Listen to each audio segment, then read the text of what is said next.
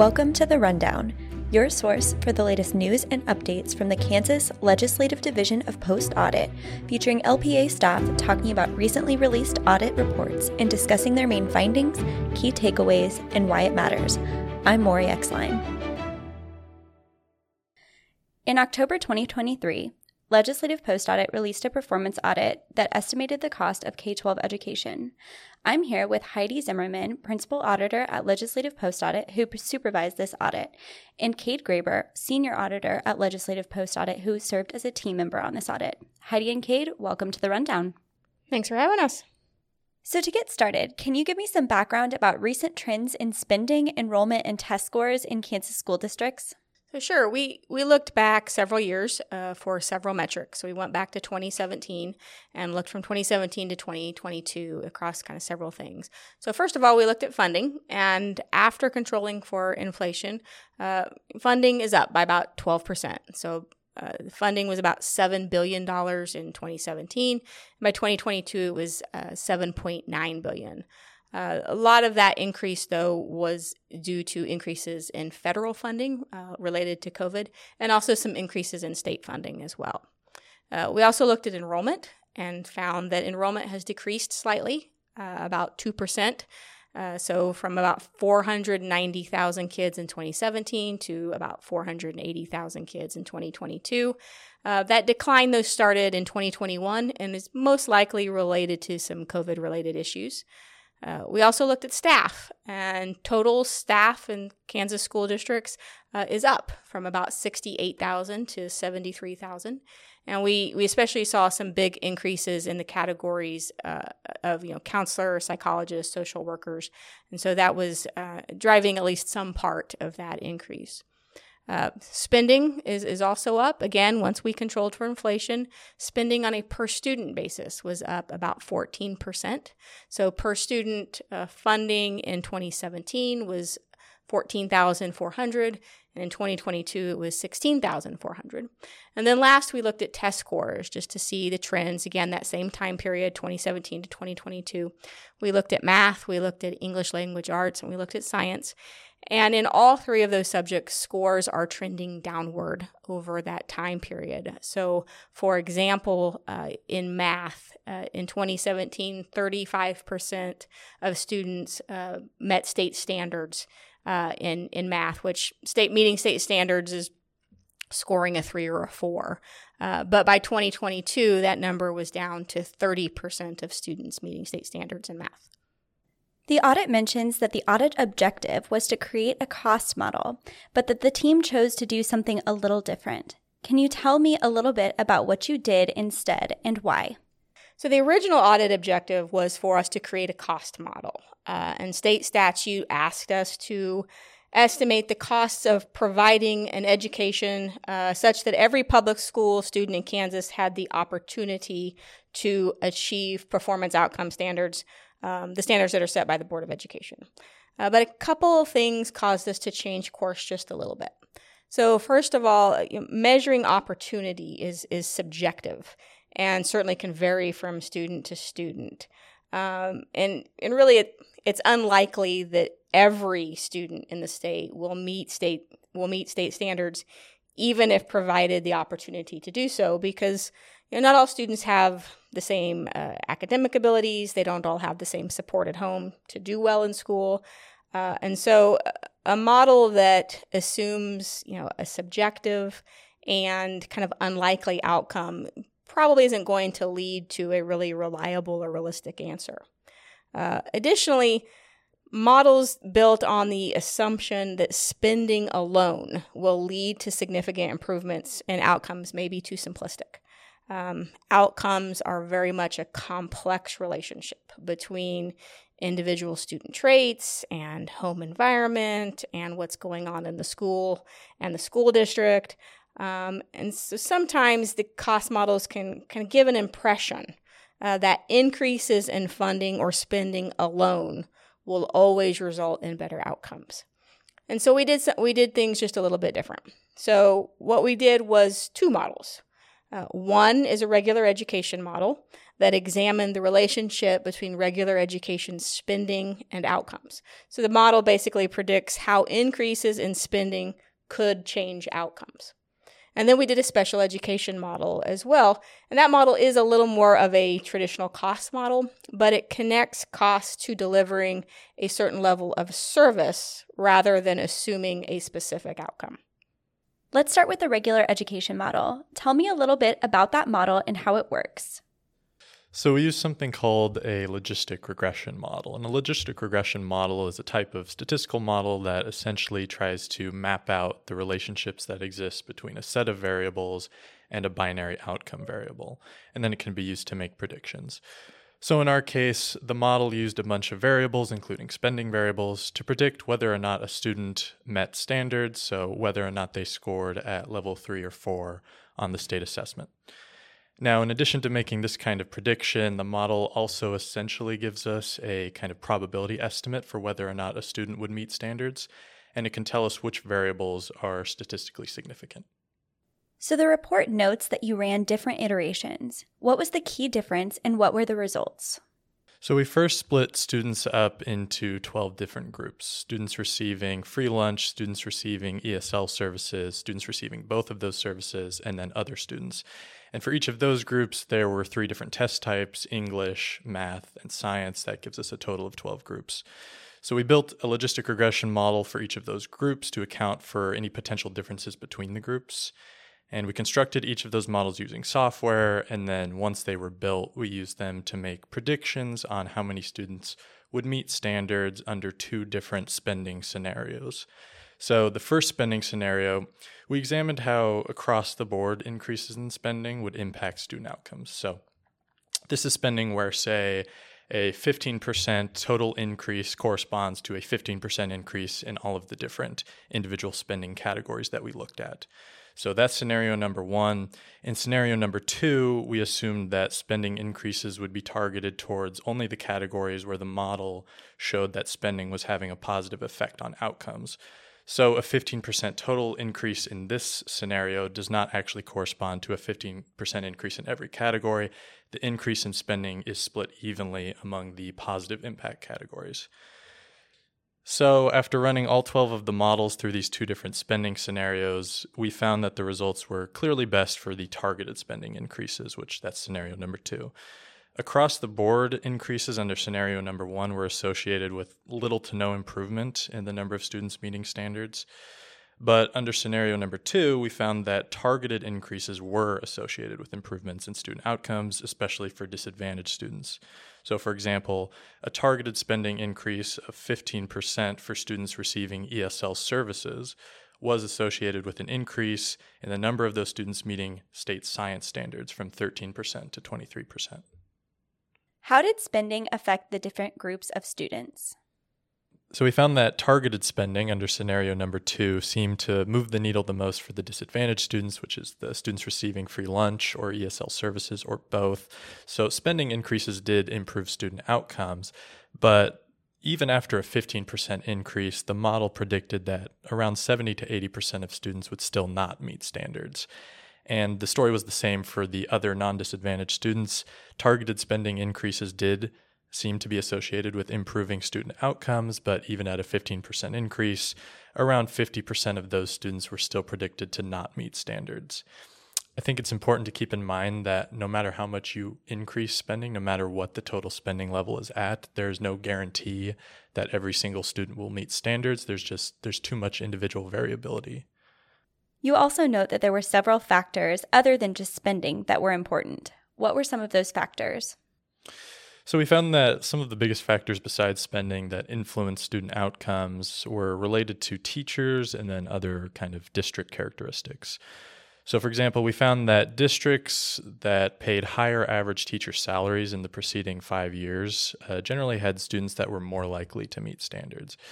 We also found that having a higher student-to-teacher ratio was associated with more positive outcomes, which you could say is a little unexpected. But from what we saw, it appeared that students from districts with fewer, potentially higher quality teachers were more likely to meet standards than their counterparts in other districts.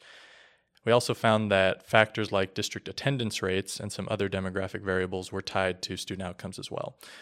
In general, though, these factors had predictable relationships to student outcomes. So, for example, students in districts with higher attendance rates tended to perform better on the state assessments than students from districts with lower attendance rates. The report notes that there are some important caveats to the model. What are some of those things? So, as with all non-experimental studies like this, we can't know for sure if the factors that we see are actually causing the outcomes. We only know that they are correlated with each other. So we can't say for sure that increases in spending will guarantee increases in student outcomes. Additionally, there are many factors that can impact a student's academic performance. For our models, we controlled for as many variables as we feasibly could, but there are still many variables that we couldn't account for, such as, student motivation and other things that are just very difficult to actually measure. Another caveat is that our model doesn't really differentiate between actual increases in spending or just reallocation of existing spending. So a district can spend more by simply, receiving more funding. Alternatively, a district that keeps their total spending level the same while reallocating spending to certain categories of spending could still theoretically end up seeing the same kind of student outcome effects. And lastly, although we broke expenditures down into categories for our models, current educational funding mechanisms do not allocate funding to specific categories like this. It's really up to the districts to determine how specifically to spend their funding. So as a result, we can't determine what kinds of funding may improve student outcomes. How did the results of your model compare to the other research you reviewed? So many of the results of the regular education model are really very similar to what we saw in the research. So most research that we looked at found that spending has at least some impact on outcomes, but there is some inconsistency. So, for example, one of the literature reviews we looked at, they examined 20 single state studies, and they found that 7 of them had no significant relationship between spending and outcomes, but the other 13 did. So there's a little bit of inconsistency there. One of the studies that we reviewed even concluded that even if spending matters on average, it does not matter in all settings or in all contexts, which really is very similar to what we found, which is spending matters, but the context of that spending also matters as well. A few studies also found that disadvantaged students benefit more from increases in spending than other students, and that was exactly what we found as well. Some of the research discussed the importance of high-quality teachers. One of them noted that focusing on improving teacher quality was more cost-effective for improving student outcomes than reducing class size. Others noted that higher teacher salaries might attract more high-quality teachers to the profession, which over time may lead to better outcomes. And our model found some very similar things as well. And then last, a couple studies noted that adding more resources without addressing how that money will be spent will not ensure improvements in student outcomes. And our model kind of supports that same sentiment. Let's talk now about special education. What kinds of special education services do districts provide, and how do they provide them? So public school districts provided special education services to about 88,000 students in the 2022 school year.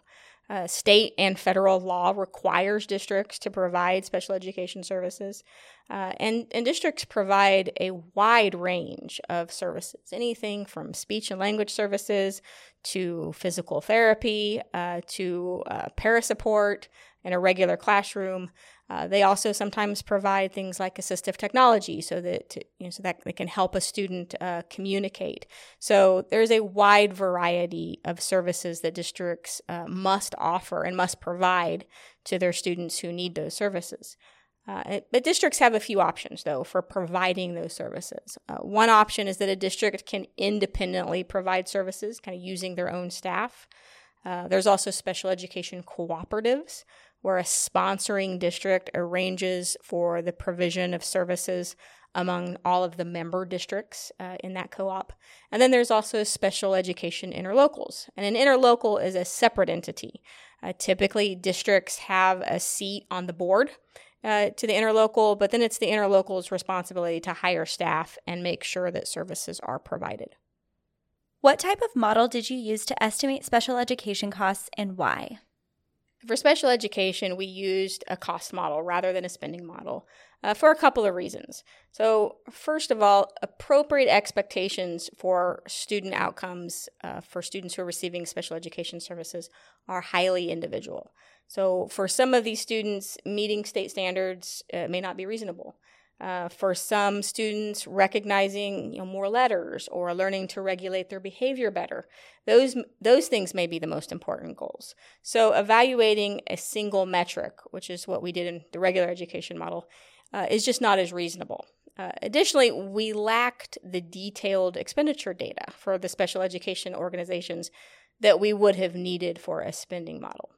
So instead, what we did was a more kind of traditional cost model. It was an input-oriented professional judgment approach, which is a lot of fancy words for basically the cost estimate reflects kind of the resource levels that knowledgeable people indicated were optimal to help students achieve their IEP goals. So an IEP is an individualized education plan, and every student who receives special education has one. And they outline goals for the student and what services they will receive to assist them in meeting those goals. And so our cost model sets services at a level where students, or at least a level that is optimal for students to be able to meet those IEP goals. So how much did you estimate that it cost to provide special education services? We estimated it would cost a total of $1.2 billion to $1.5 billion annually to provide special education services that would allow students to meet those IEP goals. And these costs, they are total, they're not additional. This is the total cost. We estimated a range of costs, though, because student needs in special education vary significantly. The reality is that the answer is probably somewhere in between those two estimates. But the costs in those estimates, really, they're in about 4 different categories. So first of all, there's instructional costs, which are things like teacher and para salaries, training, instructional materials, and that's about 62% of the cost. So the majority of the costs in our estimate are related to instruction. Then there's student support, and that's things like salaries and benefits for physical therapists or transportation or assistive technology, and that's about 30% of the costs. There's administrative costs for, say, salaries for directors and office staff, office supplies, those sorts of things, and that's about 5% of the cost. And then there's a small amount that's operational costs, so things like salaries for janitorial staff or utilities. It's about 3%. I should note, though, that in 2022, districts spent about $1.2 billion on special education services, which is at the bottom of our estimate. However, that doesn't necessarily mean, though, that students are receiving services in the quantity or quality that they need. So, for example, if districts deliver services inefficiently or ineffectively, their expenditures could still be high, but students wouldn't necessarily be receiving appropriate services. Additionally, our cost estimate is tied to students receiving the services they need to meet their IEP goals. But if IEP goals are not sufficient for ensuring positive outcomes for these students, then spending an amount similar to our estimated cost may not result in positive outcomes. The report notes that there are some caveats to this model as well. What are some of those things? So the estimate is based on really more staff than special education organizations can likely hire currently. Most of the special education organizations that we talked to during the course of the audit told us that they have a lot of difficulties hiring special education staff. So hiring more staff may not be feasible currently. Our estimate is also likely slightly understated, and that's because we assumed a little more efficiency that can actually exist in special education. So, for example, If a student can only be on a school bus for a very short period of time, he may have a route dedicated to getting him to and from school. This isn't very efficient, but it may be necessary. So we accounted for some of the costs associated with those inefficiencies, but we may not have been able to account for them fully. And then last, we did not include costs related to capital expenditures for buildings. When we surveyed a number of districts, we found that those costs were pretty rare and inconsistent from year to year. Additionally, the data is just not maintained in a way that allowed us to evaluate that cost completely. But because it is rare and pretty inconsistent, it likely has only a very small impact on our model's estimates. So finally, what is the biggest takeaway from this audit? So for an audit kind of this scope, there's really probably two takeaways. First of all, not all spending has the same impact on student outcomes. Some spending seem to have very little impact on student outcomes, while other spending can matter more to improving outcomes. And knowing the difference is important. But second, it's unlikely that educational spending alone is going to lead to significant numbers of students meeting state standards. So it's very likely that other strategies are going to be needed in order to offer Kansas kids the best chance of academic success. Heidi Zimmerman is a principal auditor at Legislative Post Audit, and Cade Graber is a senior auditor at Legislative Post Audit.